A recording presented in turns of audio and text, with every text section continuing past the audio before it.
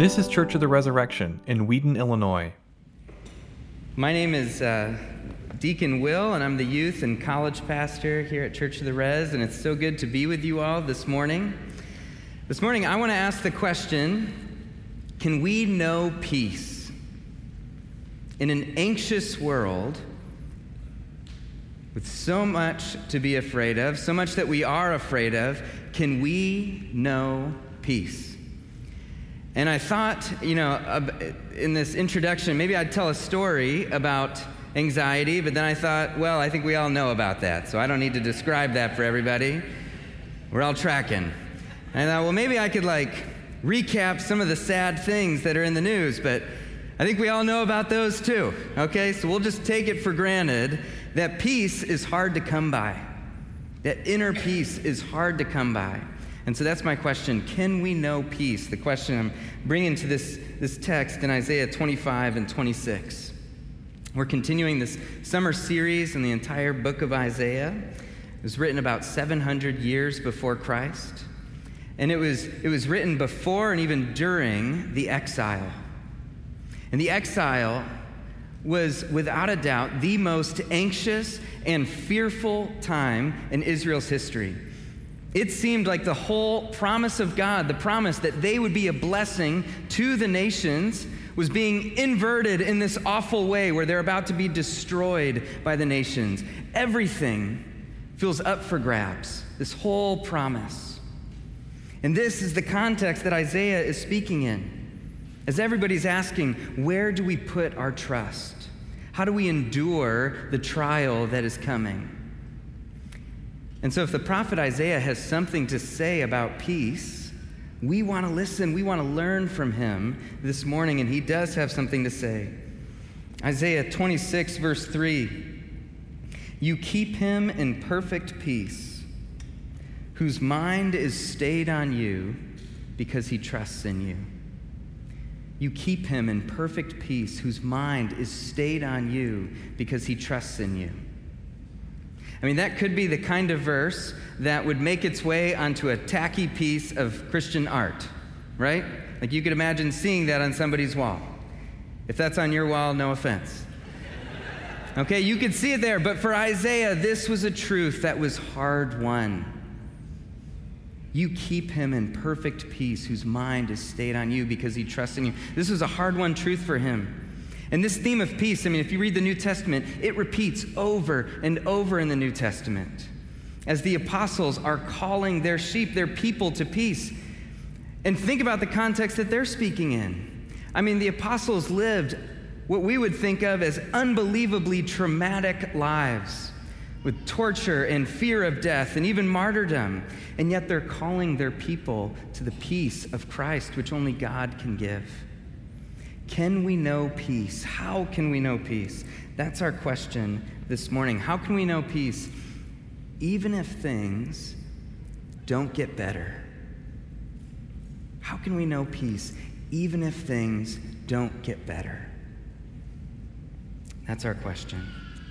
And so to give just a little bit of context for Isaiah 25 and the previous 11 or 12 or so chapters, Isaiah's been preaching this message of judgment against the nations that surround Israel. And he's basically saying they're big and they're powerful and they're prideful and they're arrogant. They think they're going to be around forever, but they're not.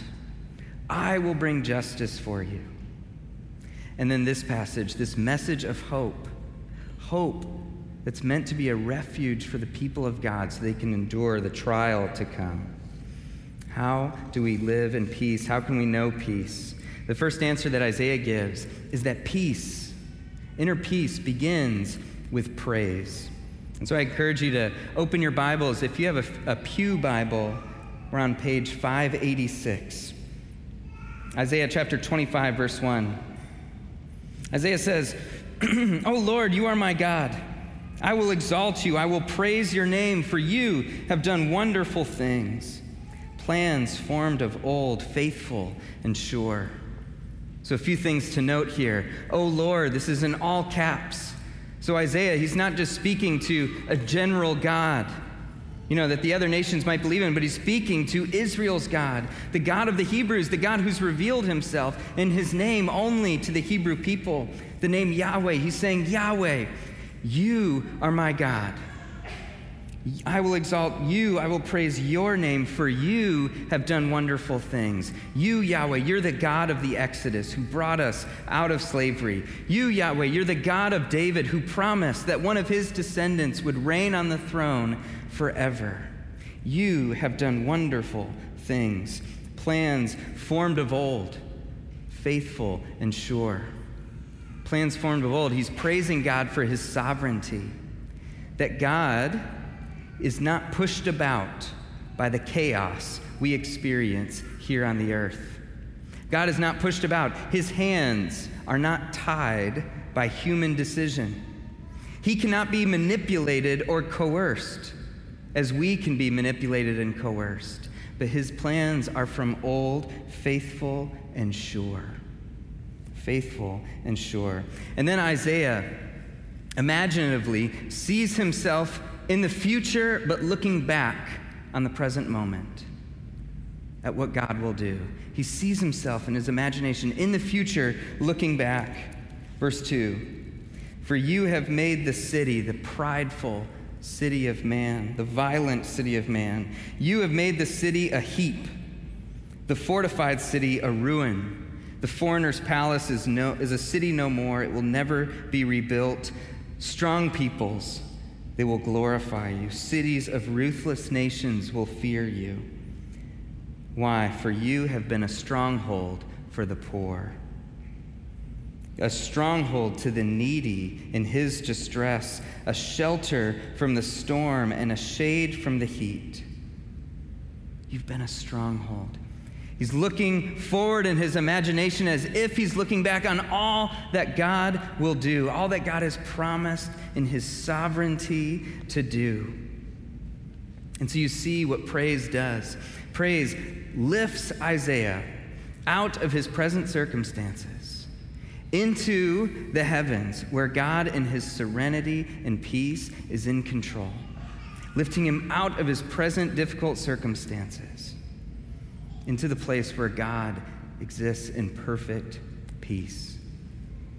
Even psychologists from a non-religious standpoint, they will talk about the power of, they wouldn't call it praise, but they'd call it awe.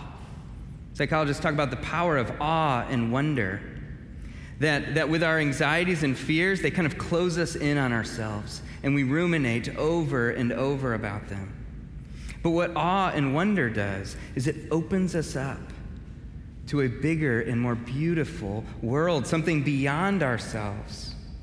Okay, and so they would recommend, that if you're burdened by anxiety, that you would just go and take a walk. It doesn't have to be, in Glacier National Park, where some of my friends are going this summer, but it could be a walk just out here, just in your neighborhood. It could be a walk in the city of Chicago, turning off your phone just so that you have the opportunity to experience awe and wonder at the beauty of the world that God has made. The experience of awe and wonder before a beautiful painting or listening to a beautiful piece of music opens us up. And people who do this as a discipline, who regularly turn off distractions and pursue opportunities for awe and wonder, they report being more joy-filled in their lives. They report being more connected to those around them. And so if that's true, how much more so for the believer, where we don't just experience awe and wonder, but we have the opportunity for praise. We know the one who is wondrous. We know the one who is awesome and has created all. We know his name and we can give him glory. Praise lifts us out of our present moment and into the peace of God. Peace begins with praise. And so let's move to our second point, which is that peace does not require the absence of pain. Peace does not require the absence of pain or suffering, but peace, the Lord's peace, is actually present to doubt and disappointment and even despair. Look at chapter 26, verse 16. In the middle of this song of hope that Isaiah is proclaiming. He says this reminder, this remembrance of the experience of his own people. O Lord, in distress they sought you. They poured out a whispered prayer. You know, a whispered prayer, like the prayer that you can barely make out. God, help me. I don't know what to pray, but help me. They poured out a whispered prayer when your discipline was upon them. He understands that the judgment of the Lord, what he's allowing them to undergo is not just judgment, it's discipline, it's for their good, and yet it is painful. He has this metaphor in verse 17, like a pregnant woman who writhes and cries out in her pangs when she is near to giving birth. So were we. That's what we were like because of you, O Lord. We were pregnant and we writhed, but then this awful reality. But we have given birth to wind. We went through all of this pain and suffering in hopes that it would be productive, that something would come of this. You know, maybe you've done this. You've sacrificed something to follow the Lord, and yet things still didn't work out. That's the pain of it. You gave the Lord everything, and you're still suffering. That's the sense of futility that Isaiah is getting at here. We gave birth to wind, not even a stillborn child. It was for nothing, just a breath. We have accomplished no deliverance in the earth, even their attempts at justice, even their attempts to fight back against their enemies come to nothing. We've accomplished no deliverance in the earth, and the inhabitants of the world have not fallen. Just futility. And so you say, why is that lament? Why is that remembrance of Israel's painful experiences? Why is that in here? Why is that in here in this message of hope? And it's because peace is present to those things. Peace is present to pain. It's present to doubt and disappointment and even despair. When we're experiencing those things, when we experience doubt, we think, something must be wrong with me. I must not really be a Christian. I must, incredibly lack faith. But that's not true. Doubt is part of the Christian life at certain times. Doubt, disappointment, despair, these are features of the Christian life. You're not failing because you experience those things. You're not failing because it's difficult to bring yourself here on a Sunday morning.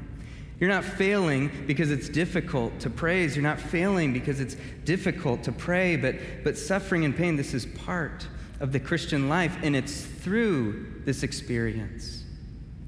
As we bring our doubt and disappointment to the Lord, it's there that he gives us his peace. Peace that goes past our understanding. Remember this famous verse in Philippians. Paul says, do not be anxious about anything. All those anxieties that you carry, that I carry. Do not be anxious about anything, but in everything, by prayer and petition, with thanksgiving, make your requests known to God. And what? And the peace of God, which surpasses all understanding, will guard your hearts and minds in Christ Jesus. The peace of God, which surpasses all understanding. You don't understand it. Your circumstances would make it seem like there should be no sense of peace. But peace is a gift given to you in the midst of disappointment, doubt, despair. I think in a congregation like ours, in a context like ours, where you think of us on a global scale, I mean, we're very privileged in terms of, economics and safety, what have you. And it's very easy for us to almost become allergic to the idea of suffering. I think this is true for many in my generation. It's like we suffer because we're afraid that we might suffer. The fear of suffering is actually the suffering that we're undergoing. If suffering feels like an end, it feels like the final story, we don't know how people could ever make peace with that. And for that reason, it's so important that our church has the kind of partnerships with other churches that we do. We have partnerships with the church in Jos, Nigeria. There's incredible suffering there, persecution for their faith. Fear of death. Every one of those ministers is putting their life on the line in a way that does strike fear in our hearts. Partnerships with like Christ Tabernacle in the Austin neighborhood of Chicago. Incredibly violent neighborhood. We need these partnerships because they remind us that suffering doesn't get the final word. We need these partnerships because in these churches, they experience the peace that passes understanding, because this is their history and this is their present reality. My family experienced this firsthand. So years ago, we lived in Boston. We were attending and serving at a predominantly black church. And it would not be an exaggeration to say that the black church saved my wife Emma's faith. The black church saved her faith. Because she was going through this faith crisis. All week she was in a grad school program that was saying the church is a tool of oppression for privileged people. Boom, Monday to Friday. But then on Sunday, that wasn't her experience at all.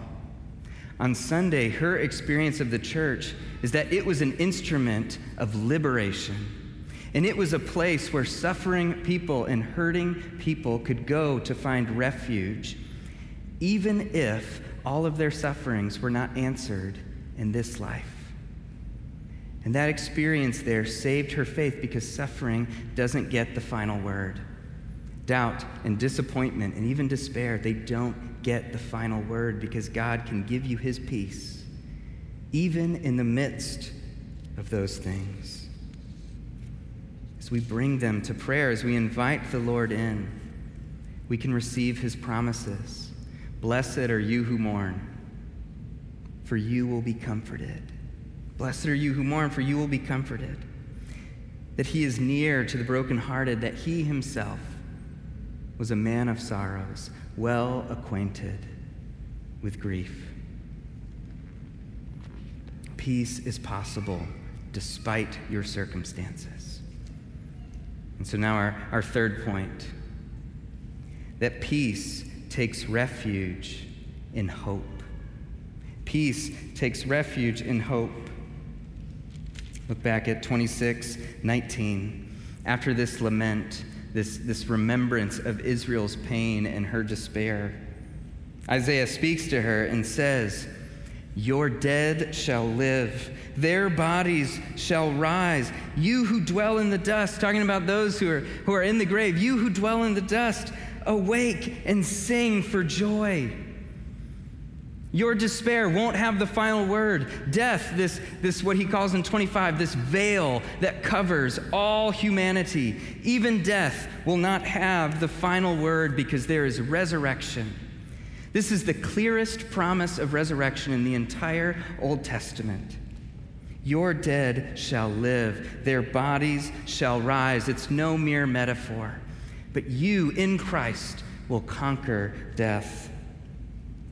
And the image here is that of mourning after a long night. For your dew is a dew of light, and the earth will give birth to the dead.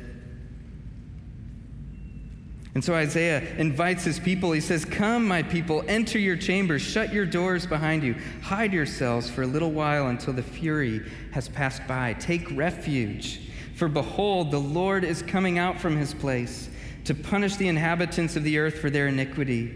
The earth will disclose the blood shed on it and will no more cover its slain. The Lord will do justice."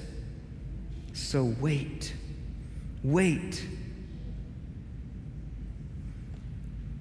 If you need justice in this life to experience peace, then you will not experience peace. There is justice that will only come in the next life. There are sadnesses that we will bring to the grave. but the Lord will wipe away every tear. The promise isn't that we receive all of God's blessing in this life. The promise is that we have peace in this life, and that in the next life we will have total victory. We have victory through Christ and his death on the cross, where he defeats Satan using Satan's own weapon against him. Jesus defeats Satan through death, shaming him, saying, "Is that the best that you have, that you think you could stand up to Almighty God?" Death is not final for God. There is resurrection. There is resurrection. And so chapter 27, verse 1, this wonderful image. In that day, the Lord with his hard and great and strong sword will punish Leviathan, the fleeing serpent. Leviathan is this mythical sea monster, that many of the nations at this time believed in, had stories about. And Isaiah takes that picture to talk about this personal enemy of all of us, Satan, and says the Lord will crush him. Leviathan, the twisting serpent, he will slay the dragon that is in the sea. Romans 16, Paul says, the God of peace will soon crush Satan under your feet. You will trample the dragon. He will crush Satan under your feet. That's the promise. And so we see this picture in chapter 25, verse 6, of the beautiful, renewed Jerusalem that is waiting for us. On this mountain, the Lord of hosts will make for all peoples a feast of rich food, a feast of well-aged wine, of rich food full of marrow, of aged wine, well refined. Bring out the best of everything. That's what we're going to eat on that day. And he will swallow up on this mountain. He will completely destroy the covering that is cast over all peoples, the veil spread over all nations. What's he talking about? He will swallow up death forever.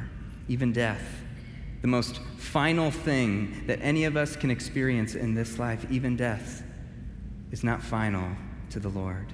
And it will not be final to you and to me in Christ. Neither will our grief. Verse 8, and the Lord God will wipe away tears from all faces. Even those sadnesses you take with you to the grave, they will not be final. But he will wipe those tears right off of your cheek, as a mother or a father does for their child.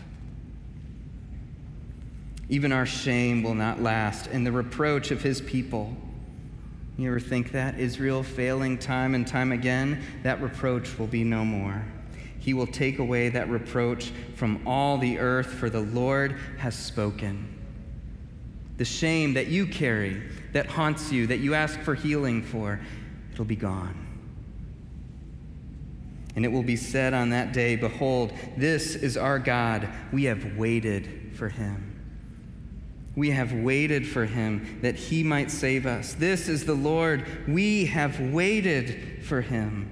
Let us be glad and rejoice in his salvation. You keep him in perfect peace, whose mind is stayed on you because he trusts in you. Peace comes as we take refuge in hope. Peace comes as we take refuge together in the church, which is called in the Bible and in the church fathers, the church is compared to the ark, where we wait out the storm together, where we experience Christ's presence with us in the boat, even now, even while it's raining. Peace comes through praise and through prayer in the midst of hardship and through hope.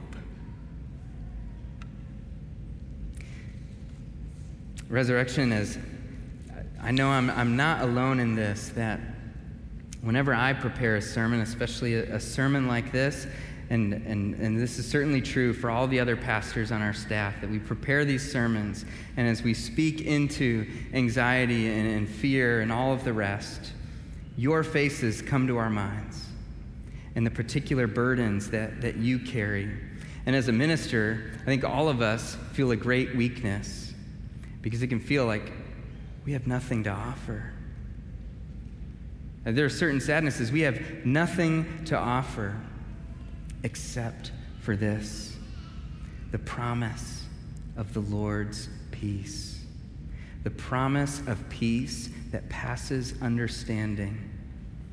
Peace that you will experience perfectly on that day, but peace that you can experience even now, right where you are, in the midst of whatever you are going through. And so, Resurrection, may you be a people of peace. May you be a people of praise and prayer and hope. May we together experience the peace that passes all understanding, because this is the gift of God. Trust in God forever, for the Lord God is an everlasting rock. On him we stand secure. In the name of the Father, and the Son, and the Holy Spirit. Amen. Thanks for listening. Our vision at Church of the Resurrection is to equip everyone for transformation. As part of that vision, we love to share dynamic teaching, original music, and stories of transformation. For more of what you heard today, check out the rest of our podcast. To learn more about our ministry, visit churchres.org.